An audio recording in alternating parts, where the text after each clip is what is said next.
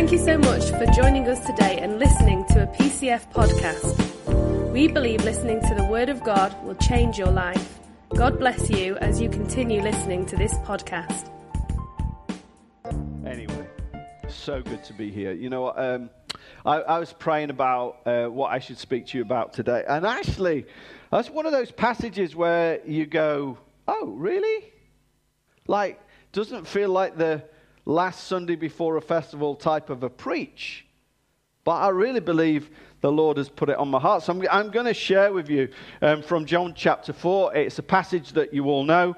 And actually, I'm sure that Wayne's preached on it and Josh has preached, and many of you know it. But, you know, the Lord told me to do it. So if you enjoy it, great. If you don't, it's his fault. Okay, so... Here we go. So I'm going to just talk you through the passage, if you don't mind. John chapter 4 and verse 4. It's when Jesus talks with a Samaritan woman. You see, Jesus is in the business of encounter. And I believe that part of our challenge is sometimes when we talk about our encounter with Jesus, we talk about it in the past. We talk about it as an event, as opposed to a living daily reality. And my heart is that you would encounter Jesus today. You would encounter him afresh. You would encounter him maybe for the first time, or as if for the first time, as he reveals himself to you in a new way. I love Jesus. And I said to Leonie when she said, what are you going to be speaking about? I said, Jesus. That's what I'm going to be speaking about. Because I haven't got anything better to talk about. So John 4, chapter 4 and verse 4 says that. It says, now he had to go through Samaria. Already, this is crazy. Already, we're encountering the king of the upside down kingdom. You see, Jesus was a Jew. He still is. Jesus was a Jew. Okay? And the last thing a Jew is going to do is go through Samaria. I mean, literally, I mean, you would plan your journey to do anything other than go through Samaria. It's not just that this is a bad area. It's not just that the dust would contaminate you. It's the very air of it would contaminate you as if you were a Jew. No. You would add miles to your journey, hours and hours, in order to avoid the opportunity to actually not just go through the area, but the absolute terror of meeting a Samaritan person, making you feel unclean. You wouldn't do that.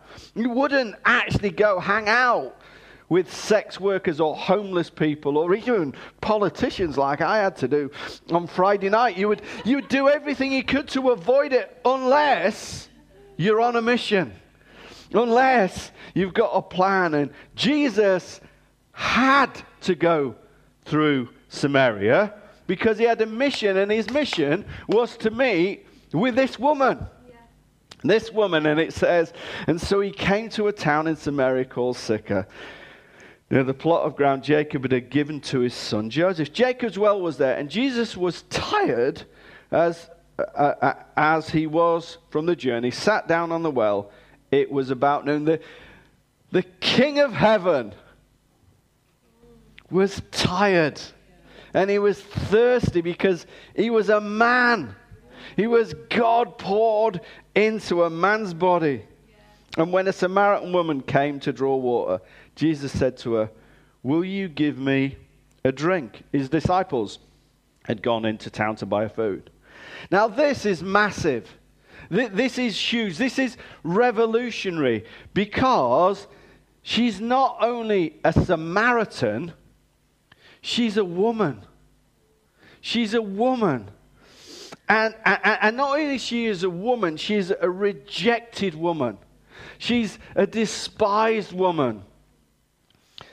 She's the last person that a respectable Jewish man would hang out with. But the most respected of men chooses to hang out with the most disreputable people, doesn't he? Like you. And like me. Stinking sinners. Only redeemed by his grace. Jesus came. This woman who's collecting water in the middle of the day. Women collected water in the early morning because that's the best time. It's the coolest, and she's there because she's not welcome. She's not welcome. You know, when women collect water in these countries, it's not just common sense. It's also a social act. You know, it's like you hang out with your mates and you have a chat. It's the equivalent of a bunch of blokes going and standing in the bar of the pub and talking about football. These women would go out and meet at the well. You know, just recently I was reading WaterAid put a well in a village. A village had no water. People had to travel 10 miles to get water, and they built a well there. And 3 days later, the well was blown up by dynamite.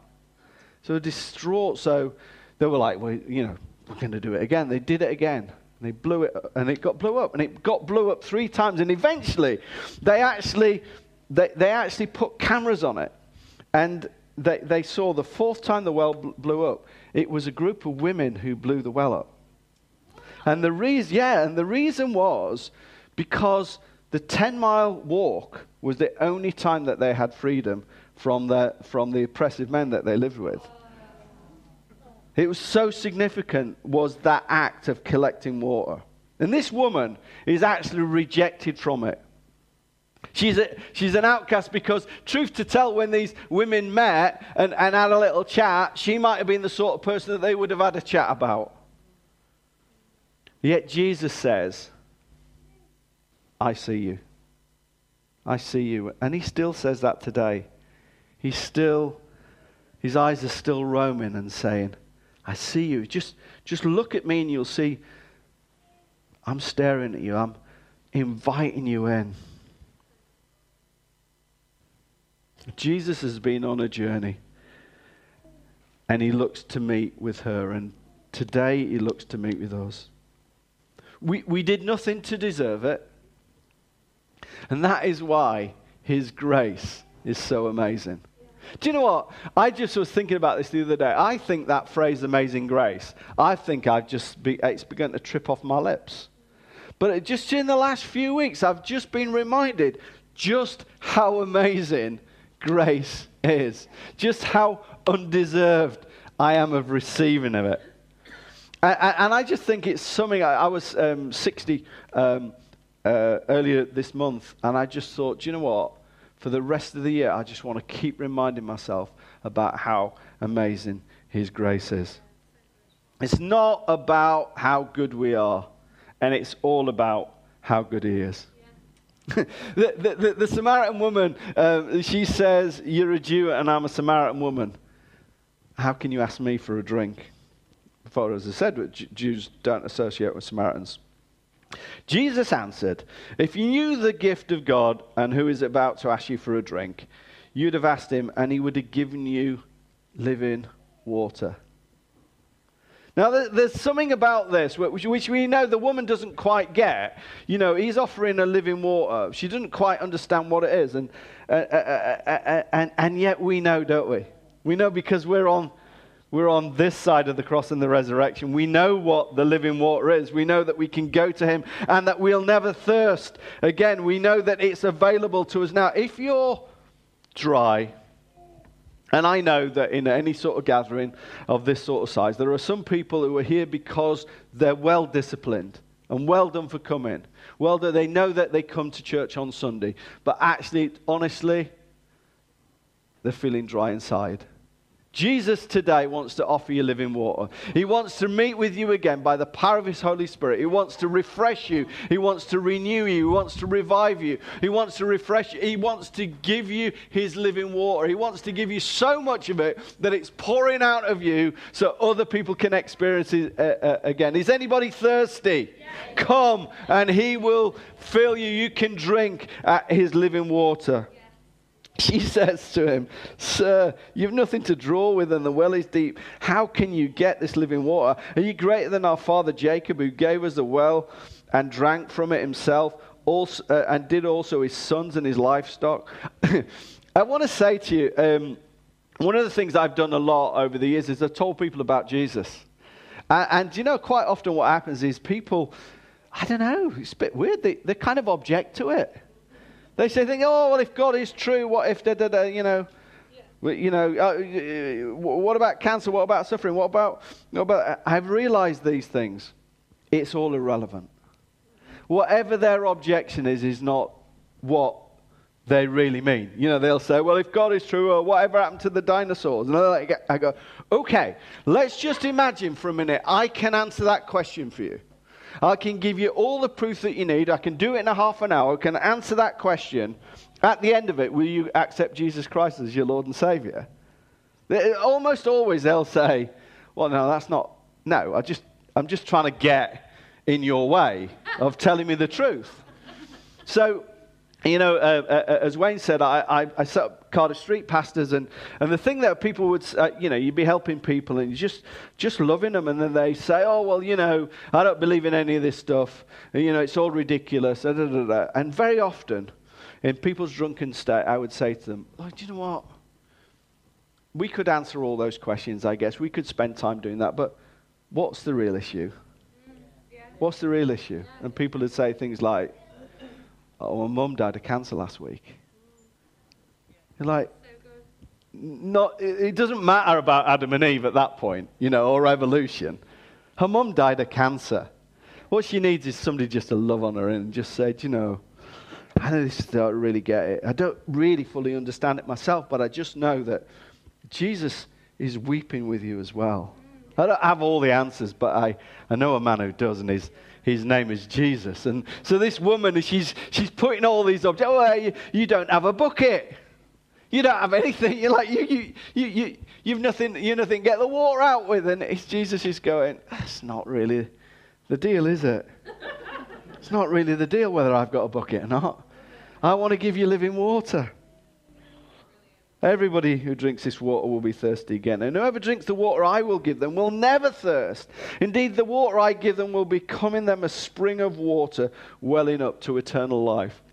You know, one of the reasons that we want to introduce people to Jesus is for their benefit. But it's not for their benefit. It's the benefit of their family and their community and the nation of the nations. Because we know that the thing about the kingdom is it multiplies. Yeah. It multiplies. My friend Daniel Eduardo, you'll have met, some of you will have met him. He's 6'7". He's Portuguese. He's incredibly handsome. Well, we're like brothers, you know. So his mum was a successful businesswoman in London, young woman, and a friend of hers said to her, "Hey, come along, I'm going to this thing tonight, and I want you to come with me." And it turned out to be a Lewis Palau crusade in London, and she gave her life to Jesus that night, and then eventually she ended up marrying a missionary, and then eventually Daniel was born, and Daniel joined our Message Academy, and then he joined one of our bands, and he's one of our most expansive and prolific evangelists. And now he's working on Festival Manchester, all because his mum accepted an invitation from a friend who said, "Come along to a festival." Because it's generational, and now all his family have actually accepted Jesus, because when you drink from the water of eternal life, it bubbles up from within you. And the woman says, "Oh my word, give me this water so that I will never get thirsty and I won't have to come here and keep to draw water." And he says that famous phrase, "Go call your husband and come back." And she says, "I have no husband." And Jesus, who knows all things, we can't hide anything from him. We sometimes think we can. We think, don't we? We have that like kind of idea that we go, "Well, you know, I'll do this and I'll also do that." Like Jesus doesn't know. He knows everything about us. We can't have a split life, can we? You might be able to fool me. You might even be able to fool the pastor. You probably can't fool the pastor's wife, but that's a different story altogether. But you can't fool Jesus. See, he knows it. He gets it. He understands it. And he said, no, you haven't got a husband. In fact, you've had 5 husbands. And the man that you're with now is not your husband. What you said is quite true. You can imagine the sort of things that these women who met at the well said about this woman. But I want to give you a different perspective. I want to give you a slightly different perspective. Do you know, one of the possible reasons, can't prove it, but I just want to put it out there. One of the possible reasons that this woman had 5 husbands was that she was unable to bear children. You know, if you couldn't bear children during those times, your husband could just say, well, that's it. We don't need to be married anymore. There's no big divorce. It's not a big deal. That's it. Maybe this woman has been just rejected. Maybe she's not the sinful woman. Maybe she's not this prolific offender. Maybe she's a victim. And do you know what? Either side of it, Jesus comes to meet with her. Whether she's a prolific sinner or whether she's been more sinned than sinning, Jesus comes to meet with us. And that's good news for all of us. Because whether you are the sort of person that does a lot of bad things or the sort of person that's had a lot of bad things done to you, Jesus loves you and he accepts you just as you are. He don't want to leave you there. He don't want you to stay as you are. Of course he doesn't. He wants you to have your best life. But he accepts you just as you are. And she says, you would, wouldn't you? Somebody said that to you. Like reading your life like a magazine. You'd be like, I can see you're a prophet. Our ancestors worshipped on this mountain, but you Jews claim that the place where we must worship is in Jerusalem. I would say, again, a little bit of another random objection. I mean, like this guy is like reading this woman's life, and she's like, I'm a bit confused by this. It's like, just keep talking to people about Jesus. Don't worry about the objections. Just keep telling them. Do you know what? You will never, ever be beaten by an argument if you've got an experience. Yeah. Well, you can say all you like. You can object to my faith as much as you like, but I know it's true. Yeah. You know, the reason that I know Jesus is alive is because I spoke to him this morning.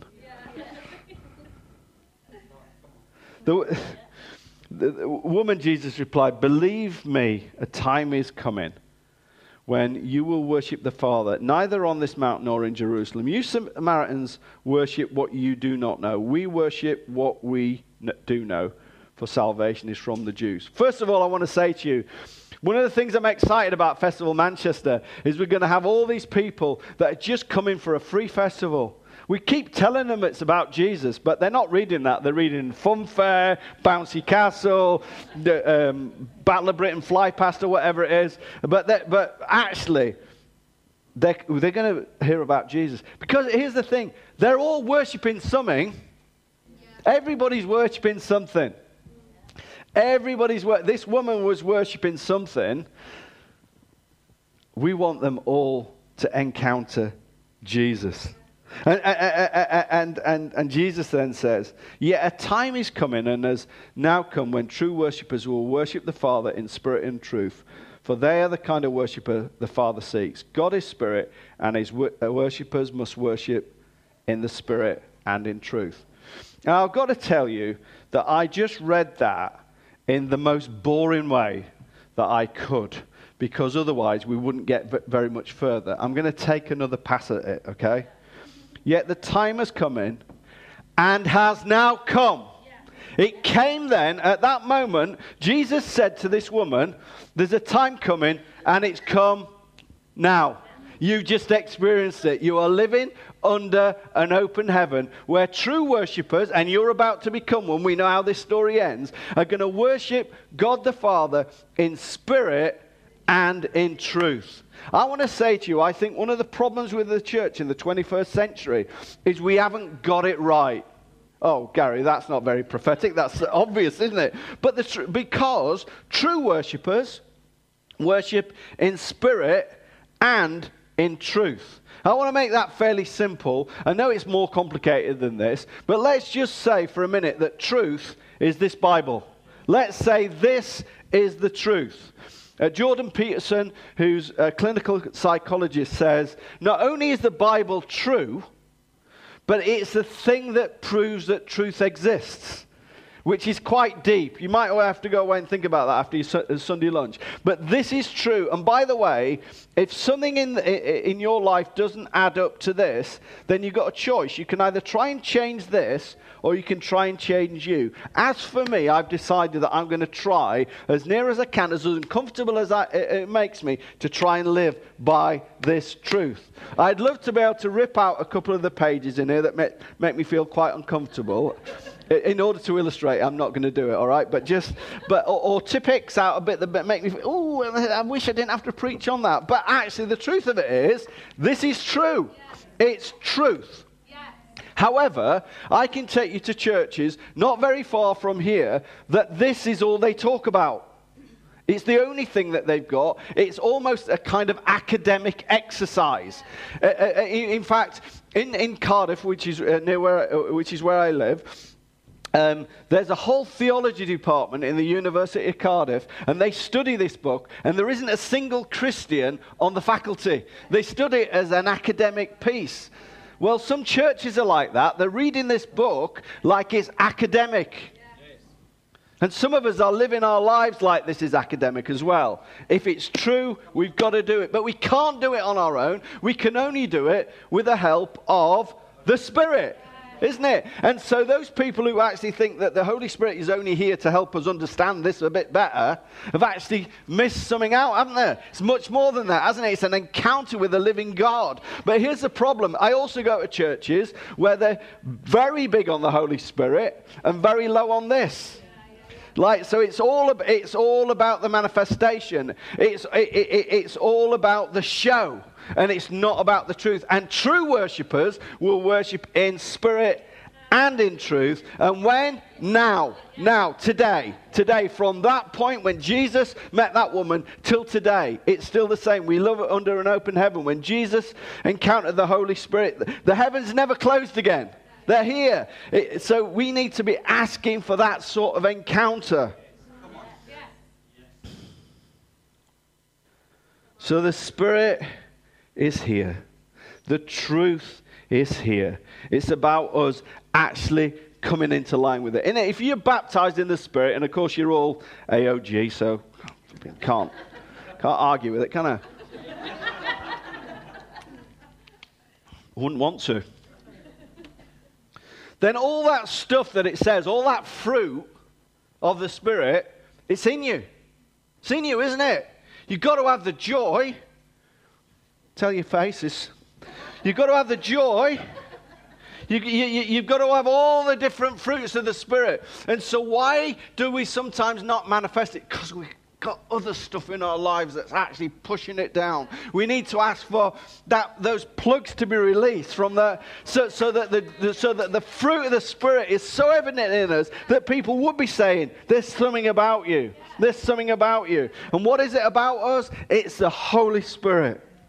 And as a result of this woman who's been objectionable, she's kind of an outcast in society, suddenly the scales fall off her eyes and she says, I know that the Messiah called Christ is coming and he'll explain everything to us. She's kind of getting there. She's edging towards it. And then Jesus declared, I, the one speaking to you, am he. Jesus, the King of the upside down kingdom, chooses not to tell his disciples, not even to tell his mom. He chooses to tell a Samaritan woman, it's me, hello, I'm the Messiah. It's incredible. And then the disciples, they rejoin Jesus. I won't be long now. I know I'm going on a bit, but I'm excited. I hope it's okay. But it talks about the disciples rejoining Jesus. I just got a bit of revelation on this the other day that I just wanted to share with you. I've read this passage so many times. You know, Jesus went through Samaria. It's like not the normal thing to do, like I said right at the beginning of my talk. But he knew why he was going. He was going to meet this woman. Do you know what's really impressive? The disciples followed him. These are guys that will have never been through this land before. They're like, no, not a chance. And then Jesus got up one morning. He's met with the Father. He comes down from the mountain. He says, right, boys, let's go to Samaria. And every one of them would have looked at each as he walked on ahead. You can imagine they were all like, what the heck's going on here? Where are we going? And then somebody says, probably Andrew said to Peter, Pete, you got a big mouth. You asking why we're going. And Peter says, there's not a chance I'm going to do that. I'm not asking him a question. It never goes well, does it? Every time the disciples ask Jesus a question, it's like, strap in, boys. You're about to learn. So the disciples, and it says, the disciples returned and were surprised to find Jesus talking with a woman. Oh my word, that's like the biggest biblical understatement of all time, isn't it? It's like, they're surprised. Oh, they look and they go, oh no, he's talking to a woman at the well. And then they're saying, but it says, brilliant this, no one asked, why are you talking to her? You know, because they're like, we don't want to know. We don't want to get the beating, you know. And then he says, then leaving the water jar, the woman went back to town. And she said to the people, come and see a man who told me everything I ever did. Could this be the Messiah? Just, honestly, I'm so profoundly moved by this idea that this woman, this rejected woman, is so full of her encounter that she then has to go tell the very people who rejected her about the truth. She didn't go, oh, well, I've got the truth and I'm keeping it to myself and that lot can go to hell. Which, in some context, by the way, sounds like I'm swearing. But sometimes, aren't we like that as Christians? We've got the truth, and every time we don't tell people, we're essentially saying, you can go to hell. Well, it's gone a bit quiet now. It's not the funny guy anymore. We have to tell people the truth. We have to always be prepared to just share the reason we've got hope in our heart. This Samaritan skeptic suddenly becomes the first missional evangelist. She goes into town and people begin to pour out at their houses. And it says, many of the Samaritans from that town believed in him because of the woman's testimony. They believed in him because of her. Now, if she is this sinful woman that we believe that she could have been, or at least the rejected woman that we definitely know that she was, I want to say to you, what reason have you got not to tell your friends about Jesus? Like, what reason? Like, if she could do it, so could I. So could you. Do you know what? Here's the thing I want to say to you. If you can't just find it within you to share the love that Jesus has given you, if you can't do that, I don't want to say, what sort of Christian are you? Because that's really harsh. And I want to be a pastor. But I do want to say to you, maybe at least you could bring them into a place where you know that they could come under the sound of the gospel. Yeah. Maybe at least if you thought, do you know what, I don't know what I would say, maybe you could bring them along to a place where you know somebody you can trust is going to share it. And by the way, I just want to say this. You don't need to worry about the sensitivity of the preacher. Like, there's a great thing last night. You won't know this, no reason why you should, but I read all these women who came last night. Many of them filled cards in. They either gave comments or they said, I've accepted Jesus as my Lord and Savior, I've recommitted my life, or I want to know more. So I was helping sort these out, but I couldn't stop reading the comments, right? And one of the comments was from a lady I'd only met once, and I met her that night. And she said, Tonight was very emotional, and the stories were quite heart-wrenching. I'm interested to know if my friends were okay with it. Okay? In other words, she was like really worried that maybe her non-Christian friends were offended. Oh, I thought, okay, what am I? Very next card I pick up was from somebody on her table. Thank you so much. The stories were so meaningful and so right and so appropriate to my life. So I was able to go to because I knew her, I went and found her and I said, hey, can I just have a word with you? I said, I read your comment about being a bit worried. And she said, I was. And I said, that's some great news. You don't have to be worried. They loved it. They loved it, your friends. Do you know what? If people actually going to come to an event and hear the gospel and they reject it, that's not your problem. It's really not your problem. If they say, oh, well, I didn't want to listen to him because he's got tattoos on his arm. Or I didn't want to listen to him because he's a loud Mancunian like Andy Hawthorne. I didn't want to listen to him because he's American. He's got what does he know? Do you know what? Doesn't matter. Because the truth of it is, if it's your time, it's your time.